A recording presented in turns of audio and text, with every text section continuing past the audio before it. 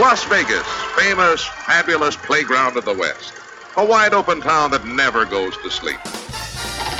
Vegas! Vegas, baby, Vegas! You're either in or you're out.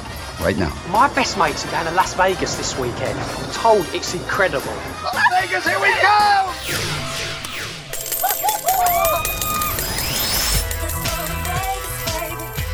Pack your bags and get ready for a different kind of Vegas experience with someone who knows Vegas inside and out. You're listening to Vegas Never Sleeps with Stephen Maggi.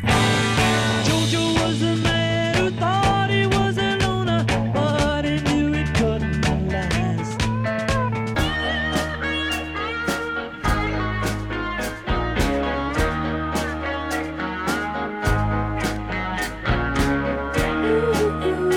Ooh, Jackie Blue. I was puzzling you with the nature of my game.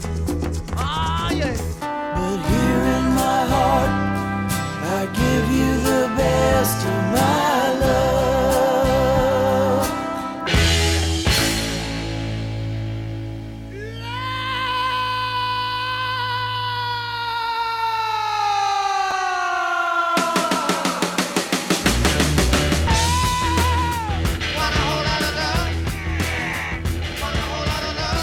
Chances are, if you heard the great music of the 60s, 70s, and 80s, stuff like the Rolling Stones, the Beatles, the Who, Led Zeppelin, you've heard this gentleman's work. His name is Glyn Johns, and he's a producer and engineer of a lot of the rock and roll records from those great groups. And Glyn, in fact, he's a member of the Rock and Roll Hall of Fame. He's got a book out which covers all this fascinating stuff called Sound Man, A Life Recording Hits with some of the great groups of all times.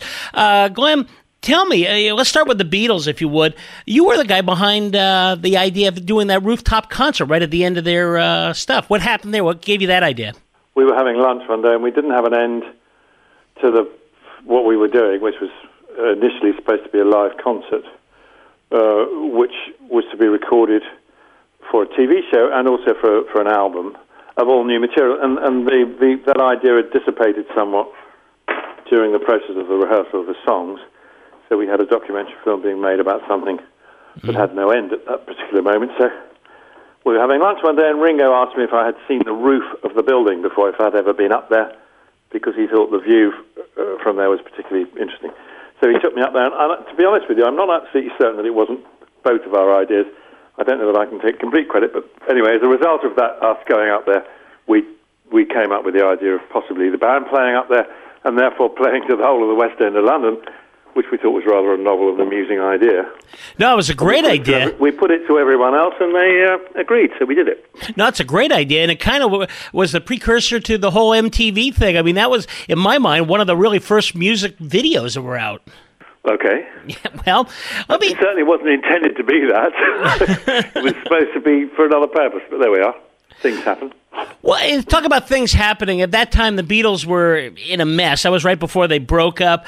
A lot of people blame Yoko Ono. You were there, watched John and Yoko together. Was that the defining end of that group? No. Listen, the band broke up a long time after those sessions. They made Abbey Road after that. Mm-hmm. So the idea that anything that happened on those sessions influenced them breaking up. What happened on those sessions was a blip. It was a disagreement. I wasn't in the room, and we all left the room when we saw there was a disagreement happening to give the guys the privacy they clearly deserved. So we weren't party to what went on, and I know no more than that, and I think I state that quite clearly in the book. And as far as Yoko is concerned, as I have no idea what happens in private conversations with anybody, I have absolutely no idea. And to be honest with you, I don't think that it really matters. Yeah. Particularly because nobody really knows. So why speculate about it? No, I mean, was it just, do you think it's just a time where, they had done everything you could do? I mean, they kind of broken. It was time for them to go out on their own and try some different things individually? Well, that seemed to be the case as the way it turned out. And the fact is, like any group of people, they've been together for a long time. Possibly, listen, this isn't my opinion even, I'm just speculating. Each of them had their own idea of what they wanted to do musically, and perhaps it didn't necessarily correlate with each other. And that happens in every band I've ever worked with, to be honest. Yeah. It's bound to happen. It happens in relationships, it happens in the workplace. People have disagreements, and they resolve them or they don't, and people move on. And that's, and in a creative environment, that's sort of enlarged somewhat, really, because you're not just talking about personal relationships, you're talking about creativity and what you want to achieve as an artist. Well, and sometimes it can be done as a group, and sometimes it's better if you back off and do it on your own. Glenn, tell us, is it one of those things where there has to be somebody that can hold those groups together? Because I think of like The Who, they had volatile personalities and so forth, yet they've managed off and on to still be around, 50 years later. You're absolutely correct. Of course, there are volatile members. There were when all four of them were still alive. However, to the best of my knowledge, and certainly in my experience, there was never a split second when there was any talk of them splitting up. And I think possibly the volatileness of the individuals perhaps fed the engine of what they were doing to a degree. I think it became sort of a bit of a habit that they kind of relied on to do what they were doing. So they put it to good use without any question, because what they achieved was pretty remarkable, really. I want you to talk a little about the first time you saw Led Zeppelin. I know you were blown away by them and actually tried to get Mick Jagger and George Harrison to listen and so forth, and they weren't particularly as impressed, but obviously history has shown that at least a lot of people think that you were right about Led Zeppelin. Well, exactly right. And what that proved to me was that although at that moment in time I assumed rather foolishly that all us lot that had been in the business for as long as we had and knew each other and were working with each other had similar tastes. And of course, that's obviously not the case. Everybody's taste differs to some degree. Otherwise, the world wouldn't go round. Yeah. Well, and as you as an engineer and stuff, then did you find, Glenn, that depending on what particular style people had and so forth, was it important that you had that kind of understanding and that agreement to really put these great sounds out, or is it just something where you listen to them and put out whatever they need? I mean, I know it's kind of a naive question, but... No, I don't think it's a naive question at all. I think it's a very good question. The fact of the matter is that no two artists I've worked with have had precisely the same requirements, particularly as a producer. And my whole role individually, I'm not talking about producers in general, but because I'm an engineer as well, is to try and represent whatever the act is giving to me as best as possible sonically. And obviously the material recorded, the emotive content of the material recorded, etc., would require a slightly different approach sonically from me. But more to the point, it is whatever they are delivering to me in the studio is the sound I'm trying to capture. It's the sound of the individual, or collectively all of them, that they are creating, that made them as original as they were, or are still to this day.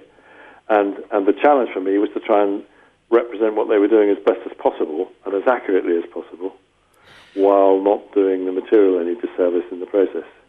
Fine. And that job varied from one artist to another. And like I say, sometimes you were encouraged to help out a little bit more than with others. That's what makes the process so fascinating, and that's why every time I've walked into a studio, and certainly the next time I walk into a studio, I'm going to learn something. This book has got incredible stories like that. People, you're going to love it. The process is called Soundman. One last question for you, Glenn, before we have to let you go. You almost were part of putting together an incredible collaborative event with, you ran into Bob Dylan, and you can explain this at the airport. Talked about working on an album with him, the Stones, and the Beatles, but it never came to pass. But how close do we actually get to that, Glenn? Oh, it didn't get... It didn't get close at all. It was Bob Dylan's idea, and he asked me, having just met me, if I could facilitate, or at least ask the Beatles and the Stones if they would be at all interested in making an album with everybody, with all three acts on the same record, a collaborative record. It astounded me when he came up with the idea. It was a pretty off-the-wall idea, as you can imagine, But because they were the three greatest influences on music in the previous decade, it would have been an astonishing achievement if they'd have done something together. Clearly, it didn't come off because some of the others weren't interested in doing it, and I'm sure they were right. It could have been a complete train wreck. But I'd love to have given it a go, I can tell you. Yeah. The book is Sound Man. Glyn, is there a place on the web or something we can find out more about this great book? Yes, glynjohns.com. We will go there. Glyn, thank you so much. Really enjoyed chatting with you today. Just buy the book. Well, yeah, absolutely. And then we might want to read more. Just go and buy it. Hopefully you'll enjoy it. I'm sure we will. Glyn, thank you so much. Okay, bye-bye. Please follow Vegas Never Sleeps on all social media platforms, including X, Facebook, and Instagram. And thanks for listening today. This is Stephen Maggi, reminding you, Vegas never sleeps. Vegas, here we go! Let's go to Vegas, baby. Let's go tonight. Let's go to Vegas. We'll stay up all night. All right. Let's go to Vegas, baby. Let's get away. Who wants to live forever when we can have the day? Do you have a car sitting around you want to get rid of? Then here's a great idea. Donate your car and help veterans and their families. Yes, one fast call to the Veteran Car Donation Program and we'll come and remove your car for free. Fast, free towing, and 24-hour response. You can donate most cars, trucks, or SUVs in most conditions. The proceeds raised goes to help active military, veterans, and their families, and you get a tax deduction. All you need to do is make this free call. Get rid of that old car and help the vets. We make it easy. Make this free call now and book your fast and easy pickup. Call the Veteran Donation Program now. Donate your car and help veterans and their families. Operators are standing by. Here's the number. 800-932-1176. 800-932-1176. 800-932-1176. That's 800-932-1176.